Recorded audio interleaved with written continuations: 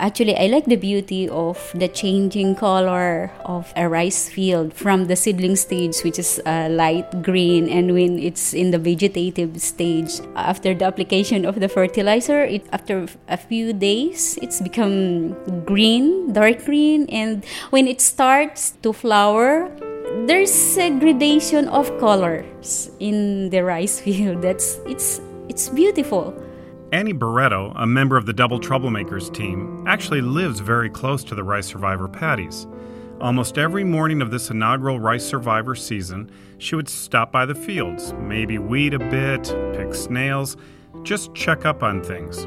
I like also the wind and the birds, the rice stalk swaying with the breeze.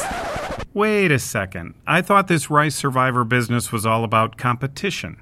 You know, outsmart, outgrow, outdoors. We started off calling it a challenge, so it really never was a competition as such.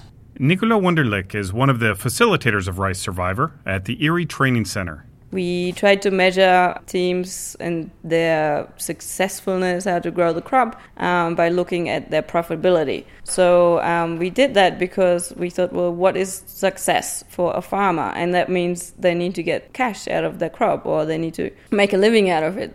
The other thing that we thought was very important and also is a measure of success is how much did people learn and from this challenge.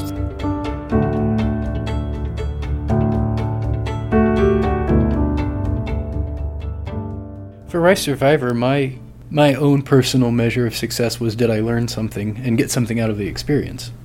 And I did. That's Adam Sparks, a plant disease specialist and member of Team High. Whether or not we produced the best rice crop or the highest yielding, I still learned a lot. And that was, to me, that was what I went in for.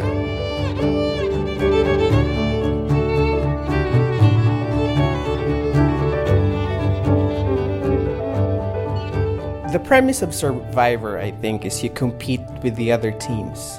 Well, that's what I thought at first. Man Marqueta, who does rice crop modeling and is a team member of High.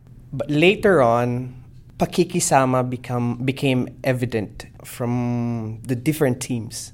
Just like in a community of farmers, what happens in one farm affects the other. We get to help one another, because that's part of pakikisama. It's more of smooth interpersonal relationship, but I think it's more than that. So in Rice Survivor, pakikisama came in after we saw that we need to help one another in the farm.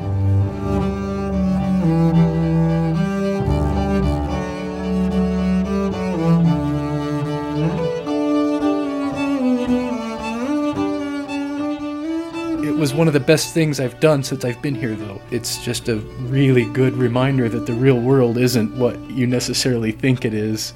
It's easy to sit and do research and say, oh, this is a good idea, but then in practice, it's not always practical. I think a lot of connections have been made, so now people, if they have a question or a problem in their job, they know some other people who they can go to and ask for help, which they may have not ever known them before. I want to test myself.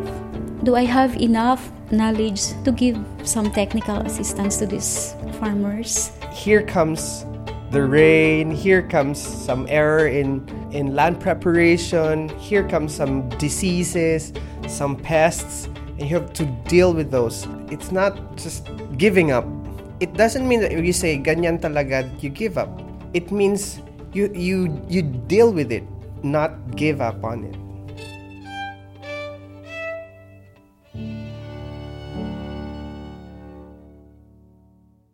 A special thank you to all the rice survivors from the inaugural 2013 dry season. It was great fun. For Erie Radio, I'm Michael Joyce.